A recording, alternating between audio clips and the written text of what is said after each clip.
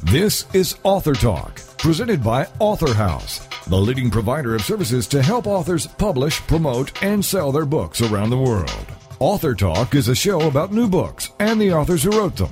It's an opportunity for prospective readers to hear directly from the writers, to hear what inspired them to write and publish, and to hear all the inside details about their books. Here is Author Talk with host Steve Jorgensen. The title of the book, A Little Piece of Me. And the author is Stephen A. Geller, and Dr. Geller joins us now on Author Talk. Hello, Doctor. Good afternoon. Great to have you with us. Let me read just a short statement, a little bit more to have our listeners understand about the book in general. We'll get into the details in a moment, but you say, this is the story of a young woman who finds confidence and determination despite serious personal and medical challenges that threaten her marriage and her son's life. So we've got some incredible challenges going on in this family, the Kleinman family. Before we find out about Marcia and her husband and her son, tell us a little bit about yourself, Doctor, and why you decided to write this book. I decided to write a book when I was about 12 or 15 years old. I was brought up by a mother who basically brought me to a library for a library card when I was 6 years old, and I used to walk about about a mile to the library multiple times a week and read voraciously. And then as I got older, I wanted to write. In high school, I did some writing and was encouraged by the advisor to the literary magazine. I was co-editor-in-chief of the literary magazine. Then I went off to college, still intending to write, going for a rather broad liberal arts background with English, history, psychology, things like that. And then in my almost my senior year, in the early summer between my junior and senior years, I realized I would never write the great American novel and that I might not have enough talent to write any novel. So I looked for something else to do that could perhaps use my talents, and I became pre-med and went off to medical school and an internship and residency. My residency was at the Mount Sinai Medical Center in New York in pathology, which was a very important pathology teaching place at one time. I stayed there on faculty for about 14 years with a little interlude in the Navy during the Vietnam years. And then in the mid-'80s, got restless and moved to Los Angeles to become chairman of pathology at Cedars-Sinai Medical Center. And then when I was nearing retirement, I realized I was going to devote my major energies to writing, which I had been doing a little bit for, say, the 10 years before retirement. But then I devoted considerable energy to it and had a little bit more time. My last few years of active work were 60% work. I wasn't working full-time the last 5 or 6 years.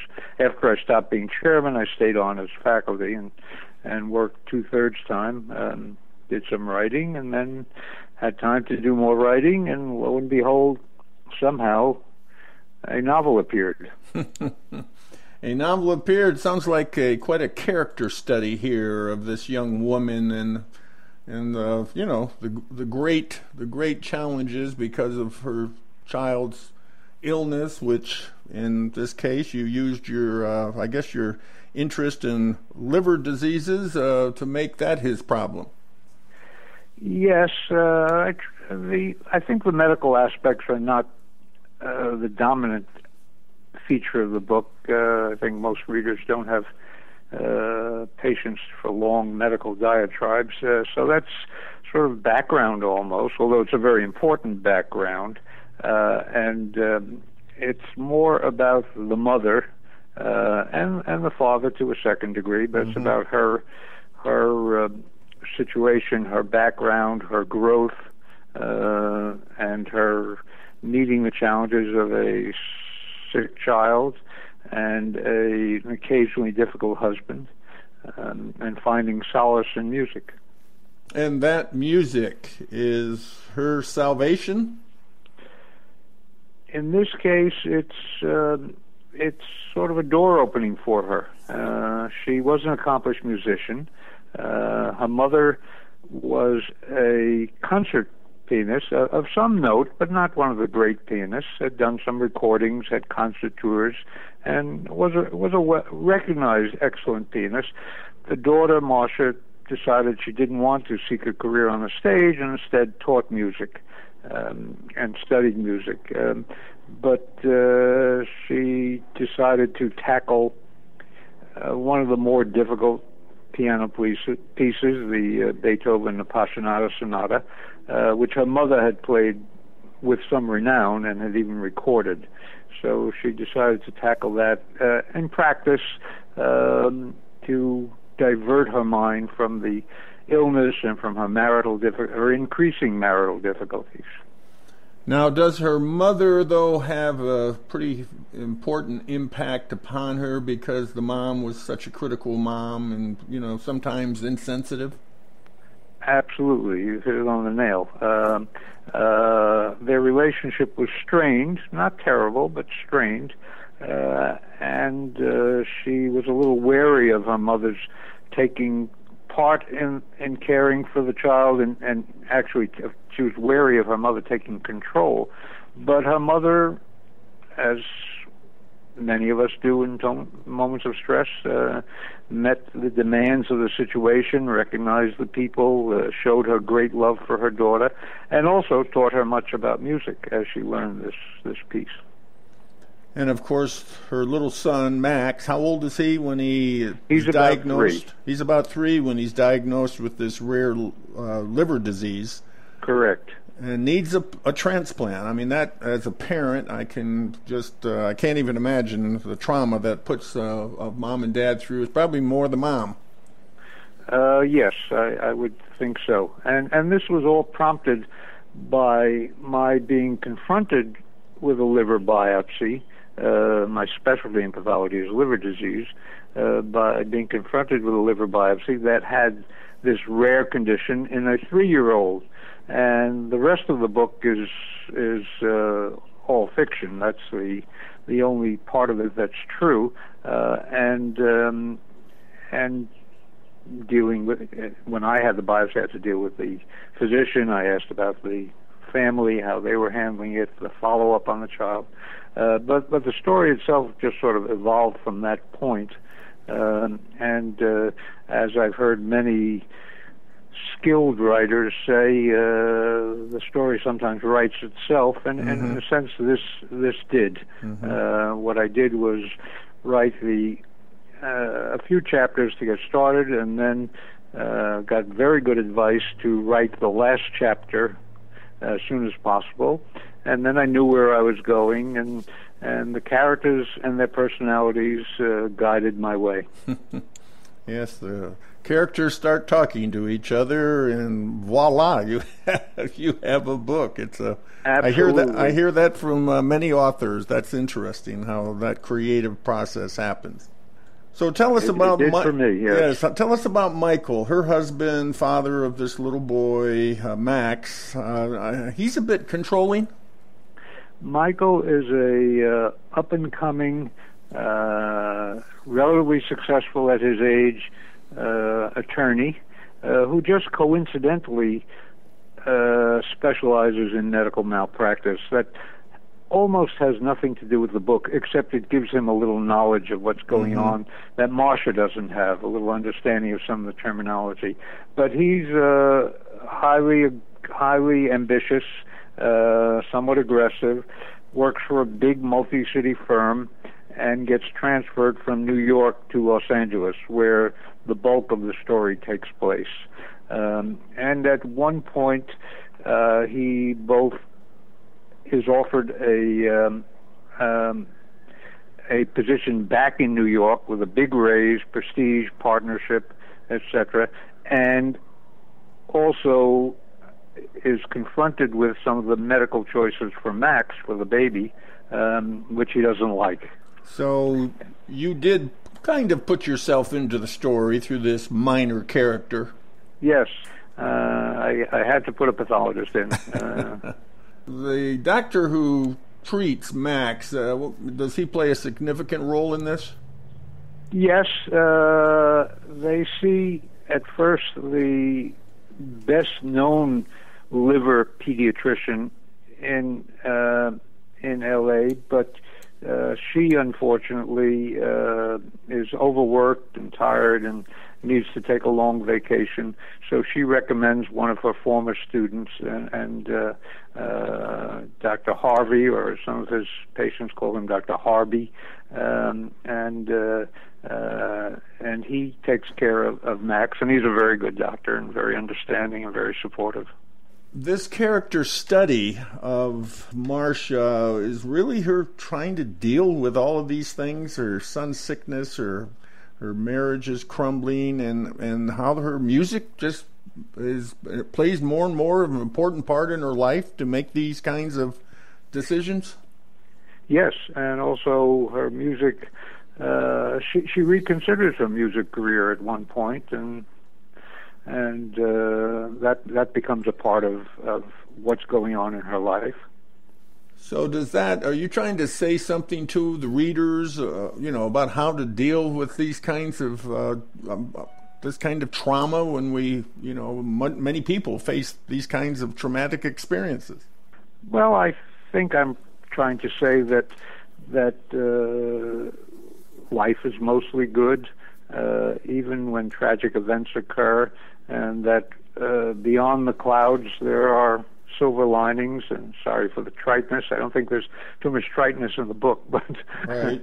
I injected it here. I'm trying to say to the reader that even when you're an adult, you can grow, you can confront difficulties, and come to a point where you can look forward rather than being trapped in the past. So it has, of course, its sad moments, this story, but at the same time, it's also uplifting. That's my hope. Well, Dr. Stephen A. Geller, title of his book, A Little Piece of Me. Tell us how we can get your book.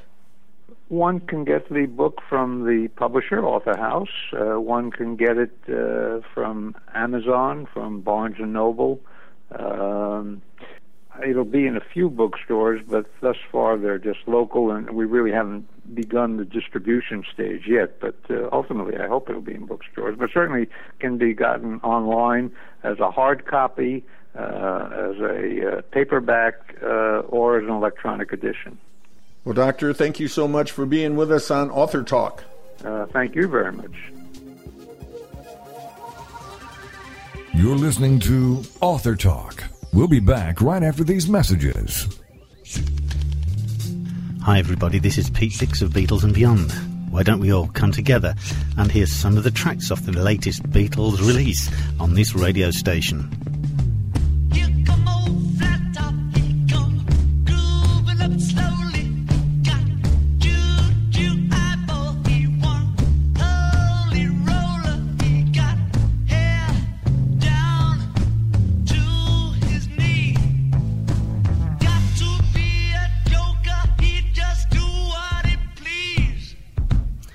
Yes, why don't you look up the schedules on this radio station and join me and Beatles listeners everywhere to hear the latest releases from the Beatles on Beatles and Beyond with Pete Dix.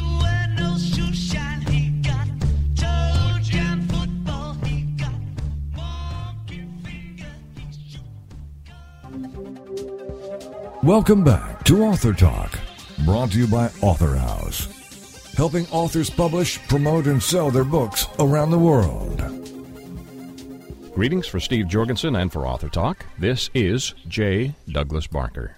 The book today is titled A Soul's Journey, A Personal Story, and our author is Laureen Lenoir. Laureen, welcome to the program today. Well, I'm glad to be here. Glad to hear your voice, and you're joining me from Chicago, Illinois, in the United States. Tell me about the background. This is a spiritual book. What is the inspiration behind writing it? Well, basically, in living my life, as we all live our lives, at a certain point, we realize that life is more than what we're actually living. And in my case, I was at a really high-pressure job, making a decent salary, but the one thing that was missing was I wasn't happy. So, in September of 2012, I made the decision that I cannot continue to live my life that way. And basically, I am a spiritual person, as you mentioned, and I have been studying a lot of truth principles and things like this, and my question to God was, what can I do to create the life that I desire? In other words, a life that would be filled with happiness, joy, and all the things that would fulfill my soul. And the answer was that this book, basically, and what they are lessons, things that to learn the truth about ourselves. In other words, that we are worthy. We can live a life that we desire. These things are all possible, but in my case, and what I believe is that the one that can lead us to the life that we are supposed to live is God. And what the book does is it tells us that we can actually ask God to help us to create the life that we desire. What I like about your book, you say it's life lessons or lessons. They're very short, to the point, and they're affirming lessons. One of your statements is, today I let go of the past, something that all individuals have trouble with, I think. At least I do in my life. I have a lot of things in my past that are not necessarily bad. They're just things. And sometimes it's difficult to release those. And today I let go of the past is your heading, and today I let go of the past. I let go of what has already passed. I've learned what was to be learned. Now I let the past go, taking fear and doubt with it. I now live in the now, a place of miracles, a place where my soul is free. Again, very short, to the point, but inspirational in its content. Well, thank you. Who do you think is going to benefit most from reading your book? I think that there's a lot of people that pretty much are fed up with their lives as they are now, and the only way you can change your life is you have to, first of all, decide that you do want to change your life, and that where you change your life is not in the past, because what is past has already happened, and if you continue to do what you did in the past, you continue to get whatever you got in the past. In other words, what you don't want in your life. So, people that are ready to change their lives and really take that step and trust God to guide them to the life that would, fulfill their soul, those are the people that would benefit from the book. And did writing A Soul's Journey, a personal story, help you personally? Well, basically, the lessons in the books are the lessons that I'm living, So basically what the book says is that you have to live your truth. In other words, I read many books. In fact, I probably have a library here at my house. But the thing of it is that reading books are great, and there's a lot to have intellectual knowledge, but at some point you have to live your life. And that's what the book is about, because it starts at the beginning with making the decision that I'm ready to change my life and go into a direction that you've never done before, and trust God or the universe or whatever you call that I guess fulfills your soul to help you. Lorene, what's the best way a reader can approach this book and really gain some help from reading it? It's arranged in an order that not necessarily is the way I wrote it, but it's the order that I kind of work through the lessons. And it's not a book that you have to zoom through. It's to actually think about what it's saying, what you really believe. Because there is a chapter on the art of believing. And then there's some exercises for you to do to change your beliefs. And in order to change them, you have to actually kind of know what they are. And then at a certain point, when you realize that there's so many beliefs that you need to change, ask God to help you, not believe these things, so that you can do something different. So it's kind of, just taking it one step at a time and letting your soul guide you, because this was my journey, and hopefully it'll help you on your journey. But as you know, we're each different, so you kind of have to take it the way your soul feels that you're going. You could also say these motivational ideas are somewhat a meditation as well. Could be used in that context. In writing your book, did you sit down one day and just decide, I'm going to write a book and get inspired and just let it flow? Or was it a lengthy and arduous process getting it completed? Oh, well, believe me, I had no thought of ever writing a book. That everybody is, since I wrote the book, everybody says, oh, I always wanted to write a book. Well, I never actually had that thought. And as I was writing this, I didn't really know it was a book. What I knew was that they were helping me. So I was, because I do, in my previous jobs, I always wrote a lot. So, of course, I wrote everything down, and it was like these lessons came to me, and it wasn't that I sat down and said, well, let me write a chapter on awakening. This is just what came out, including the title. And then I did a couple of these, wrote them out, and they actually were to music because I like music anyway. So they were coming out, and a lot of it were things that I never actually thought of before, and to say the least, I was a bit confused. So I actually went to my minister and showed it to him and asked him what he thought. And he told me, by all means, keep writing. Whatever comes to you, just keep writing it down. So I was writing these things down, and I was bringing them to my church, and the other people at the church really liked it. In fact, everybody wanted a copy of it. So I kept writing it, and this was during the summer of 2013. And at the beginning of September, I did a talk at the church about the book. Well, not about the book, but about the topics, various topics in the book. And somebody said, well, you need to write all this down because, the video concept is not really, we need to study this. We'd like to go deeper into these topics. So one weekend, believe it or not, I took all of these things that I had written that were like presentations and things, and I put them in a book. And as I was putting it in the book, I was talking to my daughter, and she said, these seem to be in order. And I'm like, yeah, because I never really thought about it, crazy as that sounds. So I put them in the order that appeared to be right to me. And then I took the whole book to my minister and asked another minister, what does she think about it? And she's like, oh, let me give you the name of a publisher. You need to send this into a publisher and see if you can get this published, because I think this is really good, and I think this could help a lot of people because we're all on our soul's journey. So I, sent an email to Author House and said, what do you think about this book? And I explained the concept, and somebody called me and said, yeah, we need to publish that book. In fact, we need to publish 4 books because it was a lot more material than just one book. So it was kind of strange to say the least, but and I have been studying the book since then, and it's still mind-boggling to me that these were my writings over the summer that actually turned into 4 books. It's a very nicely done book. What I like about it, I was a little concerned, 332 pages, but as I began to look through the book, there's not a lot of verbiage on each page. They're just almost billboarded ideas and affirmations that stand out. I have faith in God is one of your key ideas. Under that, it says, God has already answered my prayers. So in gratitude, I give thanks and praise to God, who is the source of my supply. And that's the total content of one page. So the book is easy to read, and it's one that can help you focus on an inspirational thought and positive input. How would you introduce this book to someone? Well, a lot of people ask me about the book, and the same question you asked on how to use the book. And basically, those are thoughts, and those are thoughts that are the truth. In other words, when you're trying to develop your faith in God, I mean, you need to affirm the truth to yourself and ask God to make this truth real for me. I mean, it's not a book written on particular techniques, but it's a book of thoughts. Of thoughts that are true, and thoughts that if you can incorporate them into your consciousness, they will be reflected in your world.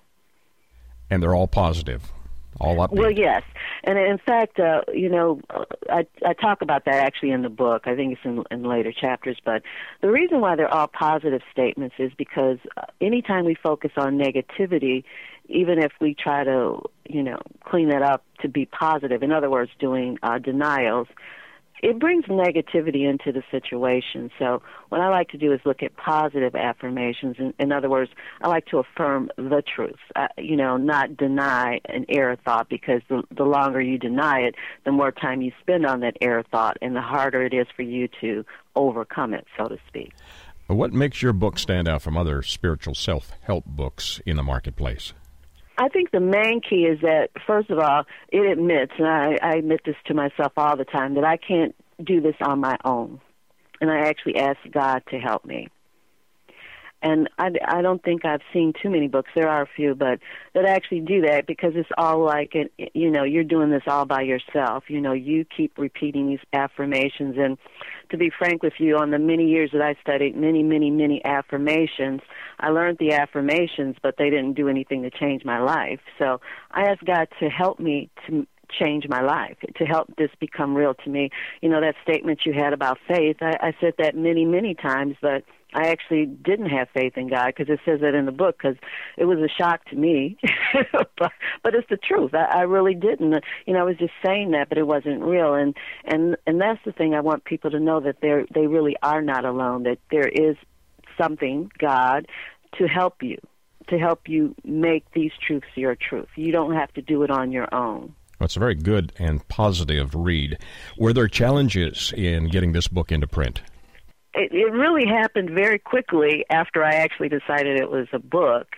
My daughter says that it was a miracle, because at first they said it was going to take a while to do it, but it went so well. And I have to give it to Author House, because they did, the design of the book is beautiful. It was better than I ever could have imagined myself, but it all kind of fell into place. It was almost as if the universe wanted those books to get out there, because there's other people. It's not just me, and that's another thing I wanted to make clear too. Everybody is on a journey, but we're not on this journey by ourselves. The problems and the doubts and things that we have, all people have this. Like you said about the past, I think probably, I don't know, most people have a problem with the past, because even if you have a pleasant memory, somehow it goes to something that's not so pleasant. So it's best not to even go to the past. Well, thank you for sharing your information and your story. This one is titled A Soul's Journey, a Personal Story, and our author is Laureen Lenoir. And this is Book 1, Chapter 1 through 10. So I'm assuming from this that there are others that you are already in process of getting released. No, all 4 books are actually released. They're all released. Yeah, because when I actually talked about Author House about the books, they actually wanted to do all 4 books, because it's a continuation, just like our journey is a continuation.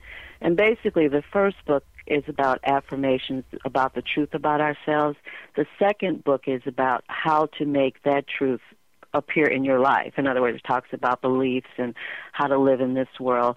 The next book, Book 3, is about how great you really are, to recognize that there's something special in each one of us, and we need to come to terms with how special and how unique we really are. In other words, our differences are not a fault. Our differences are our strengths. And the fourth book is about, now you know the truth, now it's time to actually live your truth. Excellent. This release, A Soul's Journey, a Personal Story. Laureen, how do my listeners get copies of your book? Well, the books are available on many online sites, but I'll name a few.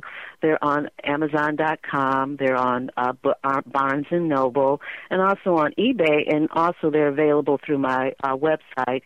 It's www.LOIR.spiritualproductions.com, and that's LOIR spiritualproductions.com. Thank you, Laureen, for joining me today. Oh, and thank you so much for having me. For Author Talk, this is J. Douglas Barker. You're listening to Author Talk. We'll be back right after these messages. Homeschooling? Have questions? Get your pen and paper ready. It's the sociable homeschooler, Vivian McNinney. Fridays at 5, 4 Central on TogiNet.com. After a handsome blue-eyed Texan fell in love with Vivian at the Victoria Station in London, she found herself at DFW Airport with a tiny suitcase and a snazzy little duffel bag. Well, 25 years later, she is now happily married to that blue-eyed cowboy. They have 4 grown children ages 24 to 18 who became willing guinea pigs when she unwittingly stumbled upon the world of homeschooling. Wildflower Academy flourished for 15 years. They survived and thrived, and you can too. Vivian will be covering a wide range of issues that face homeschoolers. What do you do with kids in the summer? How to set up your one-room schoolhouse? How obedience is paramount? And what to do with those snakes? Plus, you'll be sharing ideas and insights that she gleaned from other homeschoolers. So join us for an engaging hour with the sociable homeschooler, Vivian McNinney, Friday afternoons at 5, 4 Central on TogiNet.com. Welcome back to Author Talk, brought to you by Author House, helping authors publish, promote, and sell their books around the world. The title of the book, Sacred Tears, and the author is Roderick Grigson, and Rod joins us now on Author Talk. Hello, Rod. Good morning, Steve. How are you? Great to have you with us all the way from Australia, and this book takes us into a world where most people probably aren't very familiar with it. They've heard the mysterious name of Sri Lanka, and that is kind of, probably to most, is mysterious, wouldn't you say? Yes, it is. It is. I mean, it's a part of the world that not many people have visited, and due to the recent troubles in that country, people have stayed away from. But all that is behind us now, and people are discovering the country. And that's an island about how far off the coast of India?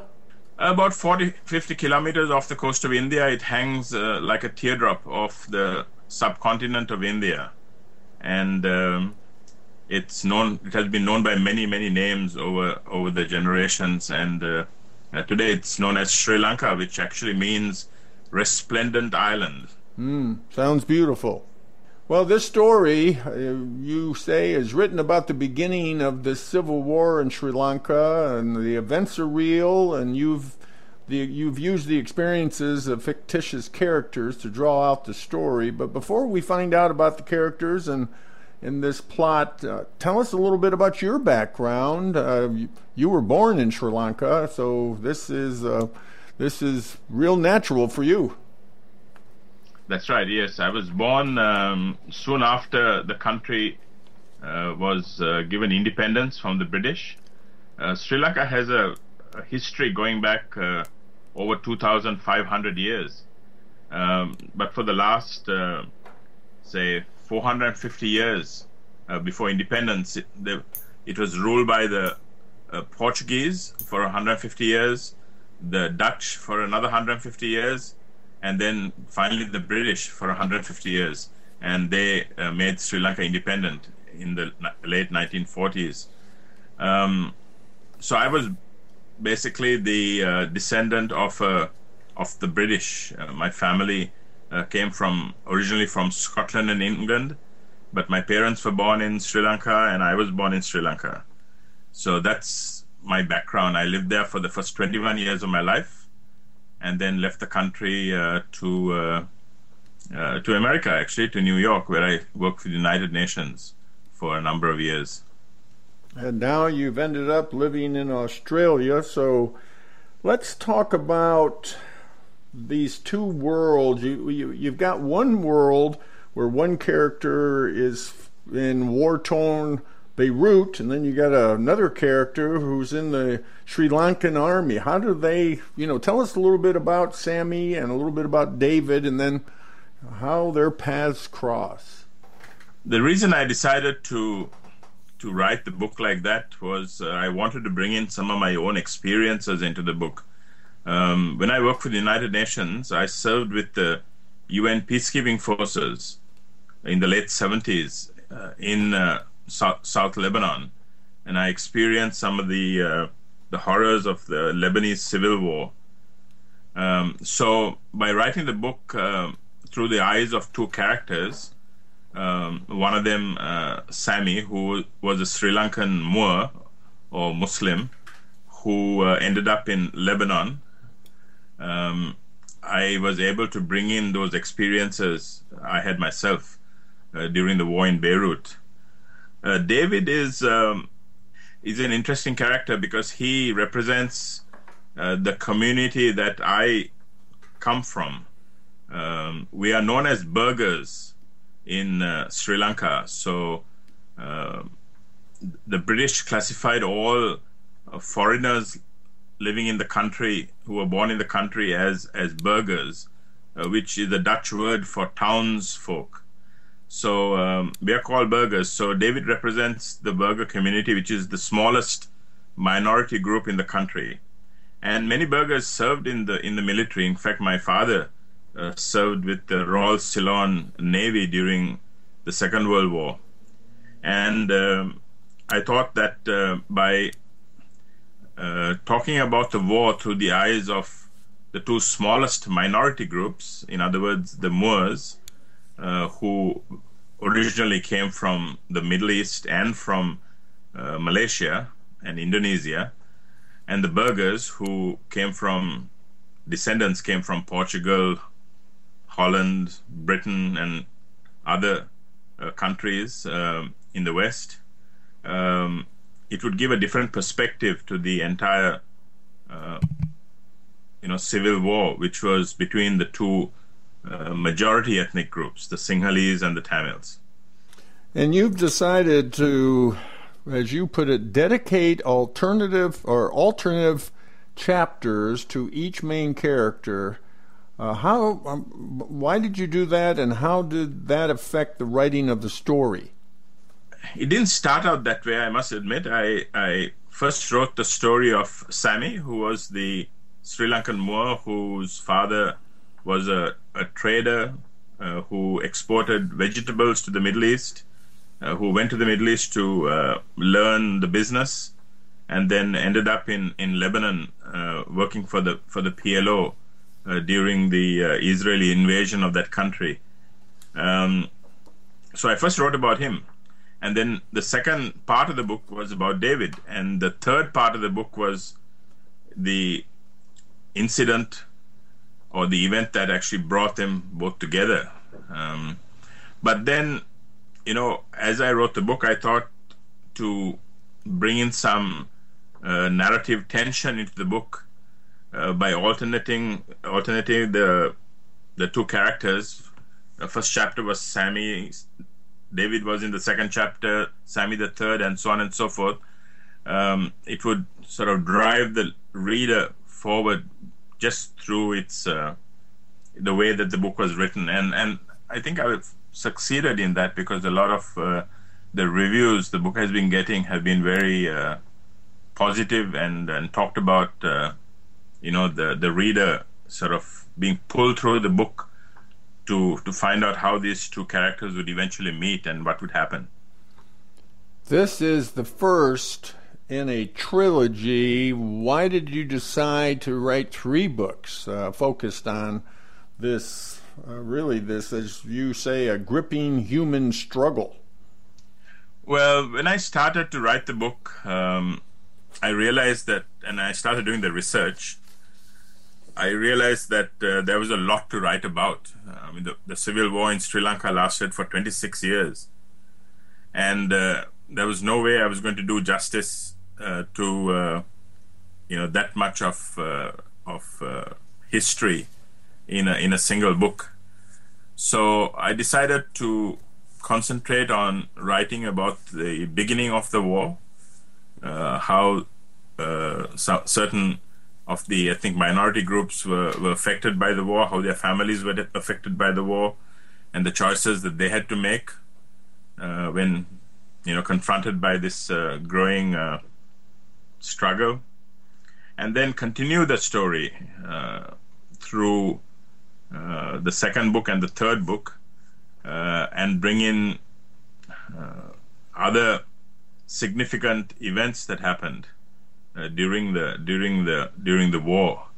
Not many people might realize, but there was a period there where India intervened and sent troops into Sri Lanka. They were there for 3 years before they finally left. And then, of course, the end of the war, which has been in the news quite a bit recently. So that was my intention. Even 3 books I don't think will do it justice, but I will do my best to portray the actual sequence of events through the eyes of these fictitious characters in the first book, and I will introduce other characters as well in the second and third books. And in this first book, in the midst of the terror of this civil war, there's a love story. Yes, there is absolutely. humans are humans, right?